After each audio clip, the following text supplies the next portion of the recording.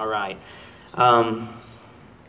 So last Monday, Jamin asked if I'd be up for preaching today, and I said yeah, and I found out there was a baby dedication, and then I looked at this passage in the lectionary. If you don't know, we follow most Sundays the lectionary, which is something that's been around for a really long time, and churches throughout the world are kind of going through this. And so every Sunday there's an Old Testament passage, a psalm, a gospel passage, and a New Testament passage. And it just so happened that today this one from Deuteronomy 6 was up. And so I decided that I would share just some thoughts on parenting. You might see in the bulletin this 7,000 days. Maybe you've figured out what that is. Maybe you haven't. From the time our children are born until they leave the house, we have about 7,000 days. The Minyards are at the very beginning of that, and 7,000 days may seem like a really long time. And it is and it isn't. I've got a 16-year-old and a 13-year-old, and we're getting more towards the end of those 7,000 days. And it's easy for me to forget what the phase that some of you are in with the little ones.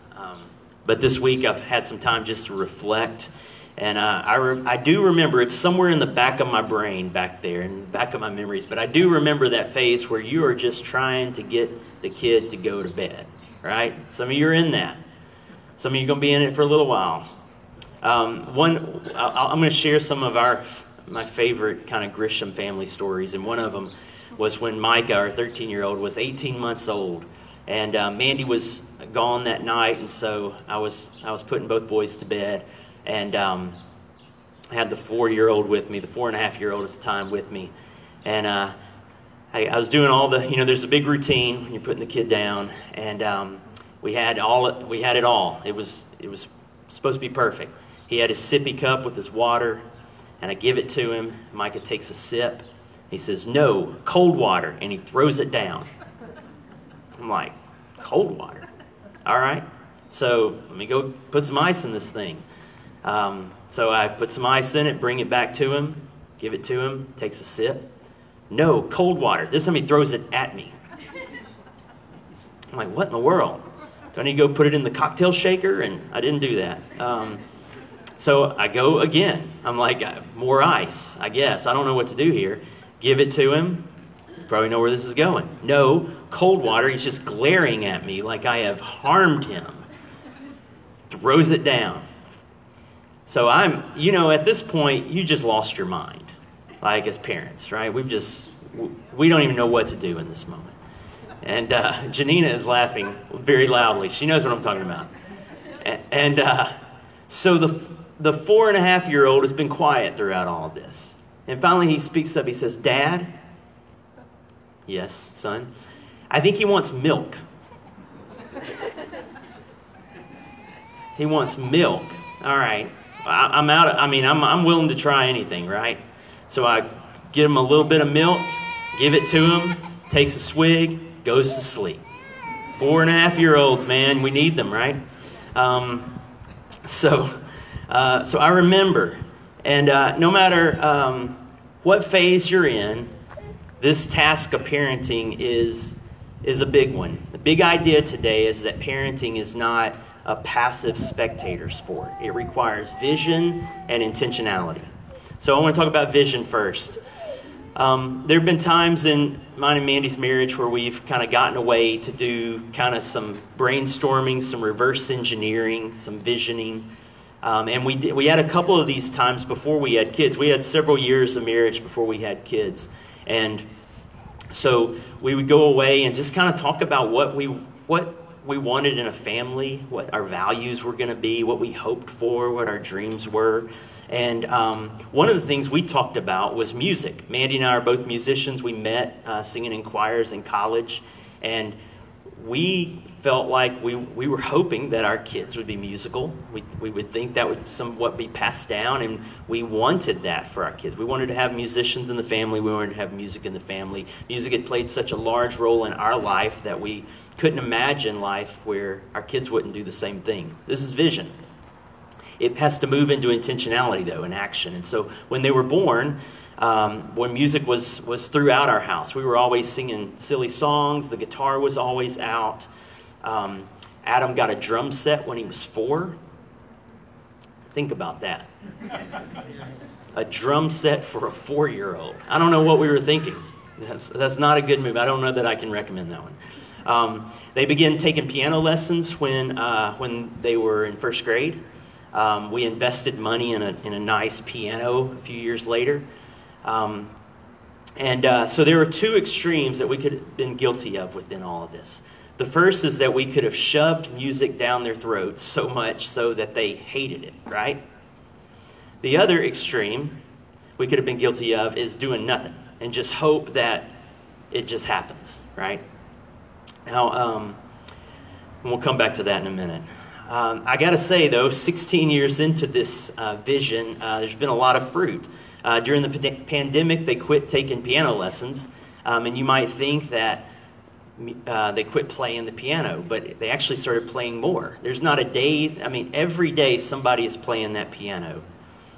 Micah composes his own music. He's really good at that. Adam likes to listen to songs, especially 60s and 70s rock, and figure it out on the piano.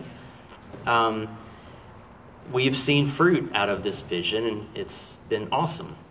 Now imagine most all parents do this, whether it's with academics or career paths or sports or some other extracurricular activity. But there's something that we want to talk about this morning that's even more important than all those things, and it's spiritual formation, or what we call discipleship. And just to say what may be on your mind when I say something like discipleship, it's tricky. There's tension because of that first extreme. Some of us might have had religion, it seemed like it was just kind of shoved down our throats so much that, boy, we've had some years in therapy, or it's just taken us some time to kind of recover some of those things. And we're not sure that we want our kids to go through the same thing, right? Anybody with me on that? There's tension in it. But the other extreme is just as dangerous or more, and it's doing nothing. Now let me say a word about deconstruction, because this is something that I've always been really passionate about, is just creating safe places where we can go through our baggage with church or with faith or with religion, and have just space to progress at our own pace with that. The thing is, your kids don't need to deconstruct. They don't need to deconstruct right now. They need your help to build something. And I don't care how good or bad it is, they're going to be deconstructing it later. But right now, it's about constructing. It's about building.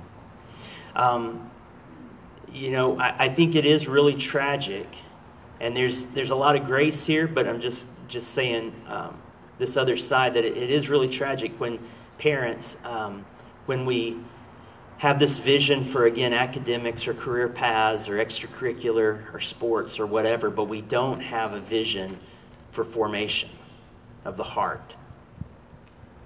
And so when I say discipleship, though, I want you to just open your mind to kind of enlarge and expand what we mean by discipleship. And for this, I want to go back to this passage. But let me give you some context. So Deuteronomy, the whole book of Deuteronomy is basically Moses' last message to the Israelites.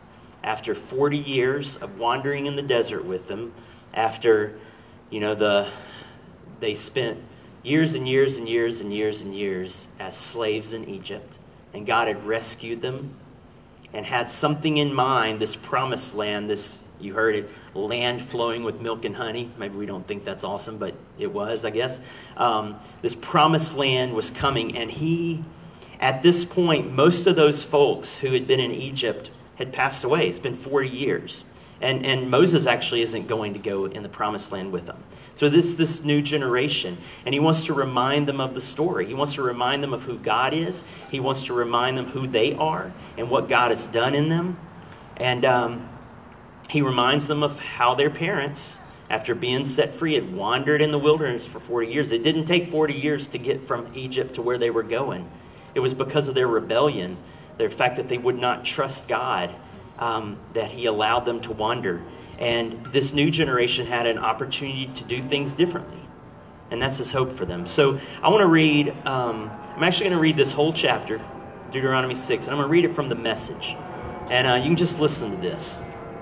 It says, Moses says, "This is the commandment, the rules and regulations that God, your God, commanded me to teach you to live out in the land you're about to cross into to possess.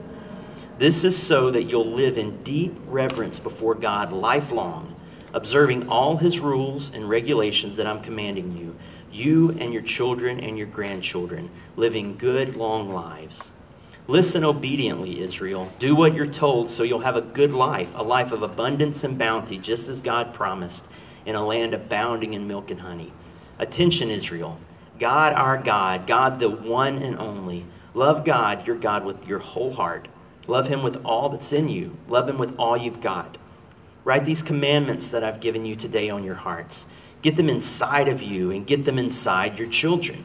Talk about them wherever you are, sitting at home or walking in the street. Talk about them from the time you get up in the morning to when you fall into bed at night.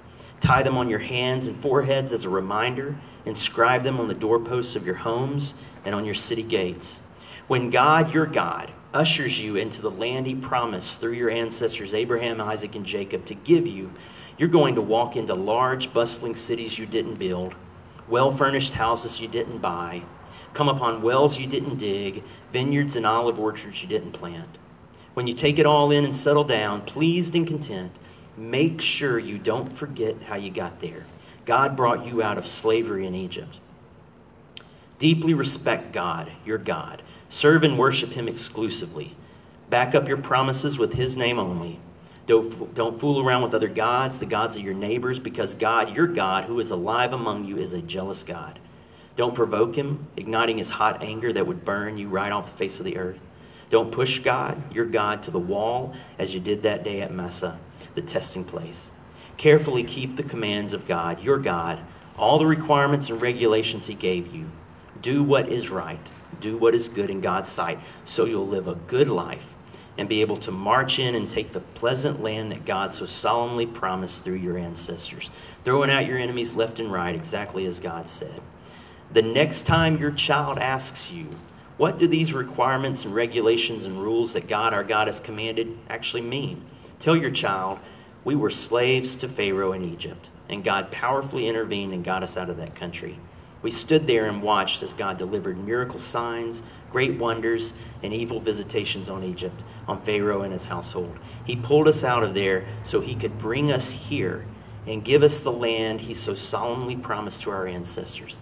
That's why God commanded us to follow all these rules so that we would live reverently before God, our God, as he gives us this good life, keeping us alive for a long time to come. It will be a set right and put together life for us if we make sure that we do this entire commandment in the presence of God, our God, just as he commanded us to do. This is the word of the Lord.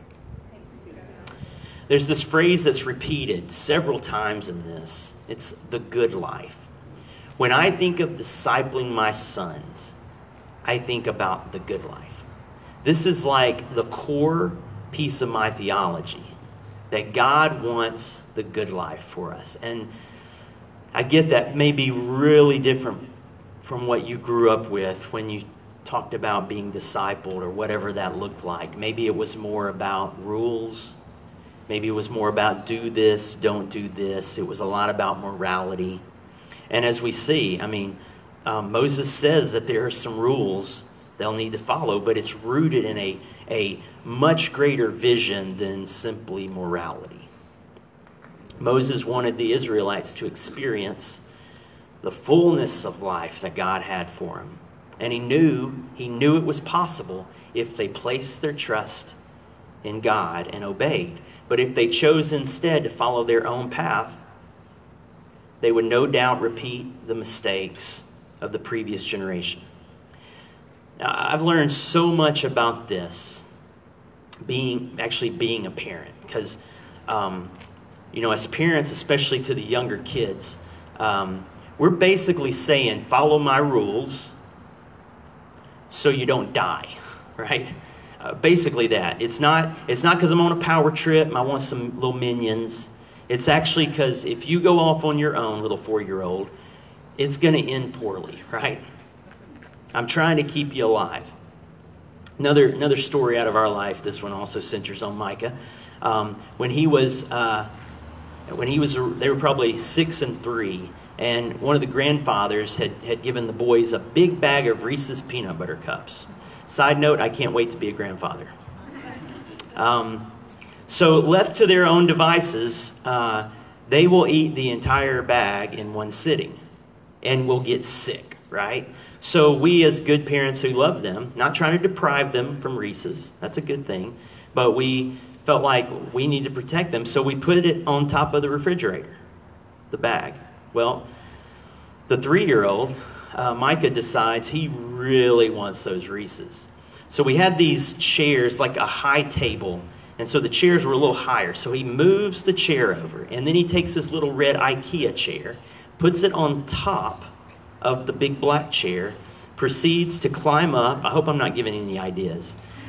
Proceeds to climb up, reaches, he's that high, reaches into the bag of Reese's with a smile on his face, but also I haven't thought about how I'm going to get down, but that's okay because there's Reese's. Mandy walks in at this moment, a little bit of teetering, probably screams and lunges for him, which probably scared him more, gets him down, and Mandy and I ate all the Reese's as punishment. I'm just kidding. That happens sometimes, children.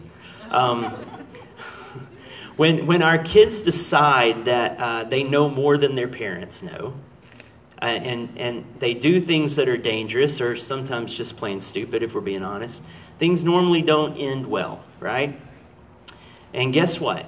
The same is true for us when it comes to God, because we're children. And many times we too think we know better, we know what's right, and we can do what we want to do. And it many times ends poorly. And the thing is, we're often not very smart in our rebellion. One last classic Grisham family story. This one centers on Adam. I can't leave him out. When he's about 2 years old, so we just got the one at the time, about 2 years old, I had bought a little box of orange Tic Tacs. Great little treat. And he likes the Tic Tacs, but one, we don't want him eating a bunch of candy, and two, you could swallow those things, and so he couldn't have them, and I had put them in a drawer. And one afternoon, one Saturday or Sunday afternoon, he's been kind of playing, and Mandy and I were in our room, which was right off the kitchen, and we hear him, just the little feet, walking in the kitchen, and then we hear that drawer open, and we're just waiting. And the next thing we hear is click, click, click, click, click, click. He's running with the Tic Tacs, which is not a very good getaway. But again, I think we probably do that often, running with Tic Tacs. He was busted, obviously, and we are quite often. When I have been thinking about and am continuing to think about spiritual formation with my kids, like, I want the good life, and I think that's possible. But I know that there's this countercultural element message at play with that the culture is always telling us what they're giving us pictures of what the good life is, of what we need to do and what we need to have to attain that. And we all go after that at times, and often it doesn't end well, right? I've been trying to read the Bible, the whole Bible in a year, and I've tried it before, starting with Genesis in January, and I get a little ways, but at some point, a few months in, I kind of have hit a wall. This year, I tried starting just a couple of months ago with like Jeremiah and trying to go through the whole thing, thinking I'll have a little momentum and all that. And anyway, I just in the last couple of weeks, got into the New Testament and was reading the Christmas story. And just taken with that story, these ordinary people, that no one would have imagined that the Marys and Josephs and Zechariah and Elizabeths would be the ones that would be center stage for the Messiah coming into the world. But what you see in those ordinary people is just humility, and trust and obedience when what they were being asked to do was crazy, right? It's one crazy story after another, yet they continue to submit. They continue to trust. And then just a few days ago, I read the story about Peter. Jesus in John 6 has just fed the 5,000. You know that story? And, if you thought the crowds were big when he was healing people of diseases and casting out demons, you've seen nothing until there's free food involved. And people even more are coming now. And he picks this time to give this really challenging message. And the disciples are stoked in this moment because, this is what they've been waiting on. The revolution is happening. The crowds are here. They're going to overthrow Rome. Everything that they've been hoping for is happening. And he preaches this message, and guess what happens? The crowds leave. They're gone. So much for that, Jesus. And it's pretty much just he and his crew, and he asks them this question. He says, do you want to leave too? And they're all looking at the ground. No one wants to say anything except for Peter, who anytime there's 5 seconds of silence, that's 4 too many seconds of silence. And so he speaks up and he says, where would we go? You have the words of life. We've come too far. We know too much. We know that you're the Messiah, and things are not working out the way we thought they would. This isn't quite what we thought, but we're going to lay down our agenda because we believe. We know. Boy, that, to me, we can get so many things wrong, but coming to that place where we just submit. That's what Moses wants for these people, and that's what God wants for us today, and that's what we want for our children. So that's a little bit about vision. Just in my last little bit, I just want to talk about intentionality, action. What does it look like? And I'll just share a few thoughts. There's all kinds of things we could talk about, but just from this passage, one of the things that we see is that there's both formal and informal discipleship with our kids. There's this idea of formal, which I think we think about, coming to church, the kids being in their class, sermons, those kinds of things. It's Moses talks about tie them as symbols on your hand and bind them on your foreheads. It's this imagery of there's something formal going on all the time. And again, this happens in church if your kids come here and they're in their classes, but it also is supposed to happen at home. That would be God's intention. When the pandemic was going on and we weren't meeting, we had the Facebook Live. We were doing that some, but we also were like, we need something for our kids, and so we just went through the book of Mark with them. There's all kinds of things that you can do that are practical. But I love that Moses also talks about there's the informal. It's when you're sitting at home, when you're walking along the road. It's looking for teachable moments. It didn't have to be cheesy. Jesus was a master at this, obviously, with agriculture. I don't try that because I don't know anything about agriculture. But it's as you're going, you're looking for teachable moments in their days. It's being willing to be interruptible. It's being willing to be interrupted. It's as you're hearing about their day, your kids, it's where does God want to speak into that? What's going on, and what does God think about these things? We're learning that being interruptible now is sometimes when the best talks are ready, it's late at night, which I'm not a late person, but like being willing to be in those moments and be alert during those moments. So that's one thing. I think the other thing that has just been on my mind is just tap into your community. The role of community here, Moses is not talking to individuals, right? He's talking to a community. Everything in that time was communal. And just as parenting isn't a spectator sport, it's not a solo sport. I think it's actually meant to be a communal thing. And that's why I love this liturgy that we just had, that the church, the community has a role in this.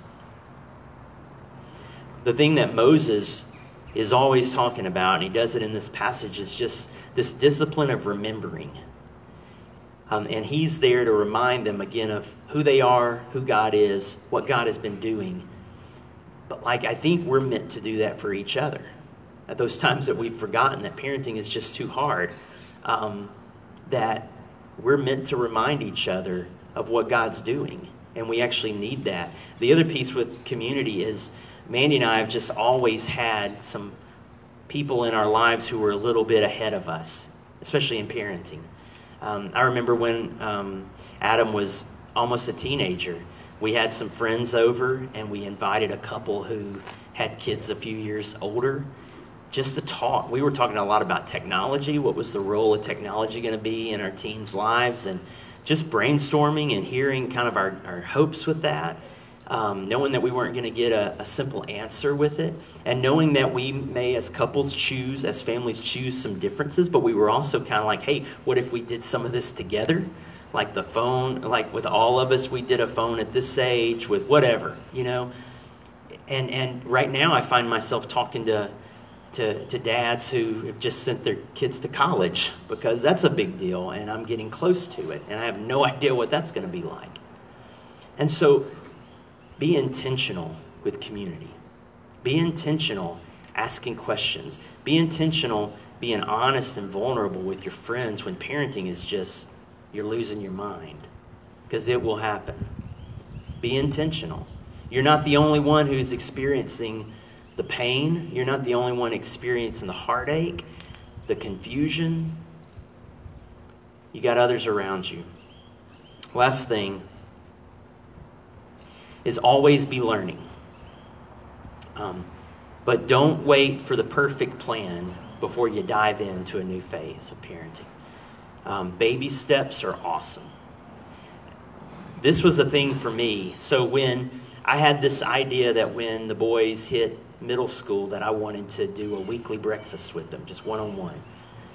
But man, I didn't really have that modeled for me.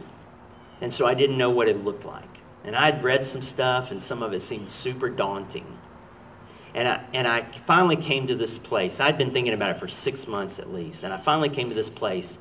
If I don't take a baby step, as imperfect as it is, then a year from now, I'm going to be thinking about the same thing. And a year from then, I'm going to be thinking about the same thing. And so we just started, Adam and I started going to Barksdale once a week. And that became our spot. And pretty soon, the waiter knew exactly what we were going to order. And it just became a tradition for us. And we still do it. And we've, during that time, and then Micah started now. During this time, we've read some books. We've memorized some scripture. We've just taught. But it's a tradition, and it's something. And as we've entered different phases, we've just wanted to have something there that we could enter into with our kids. And so, man, there is something that when you haven't had this kind of thing modeled well, or maybe parents weren't real engaged, or again, maybe you're still just working through having religion crammed down your throat. I get it. And because of that, it's impacting everything. It's impacting everything, and it is. It's supposed to. It's that big of a deal. But I just encourage you to take some baby steps, talk to some other people, and have intentions, because these 7,000 days are really a blip. And it's one of the most important things as parents that we do. And if you don't have kids right now, this communal thing involves you as well. You have a role as well. I love spending time with people who have the little ones. It's fun, again, to be with people who have the little ones, because we're removed from that one. But vision and intentionality, those 7,000 days will go. Let me pray for you.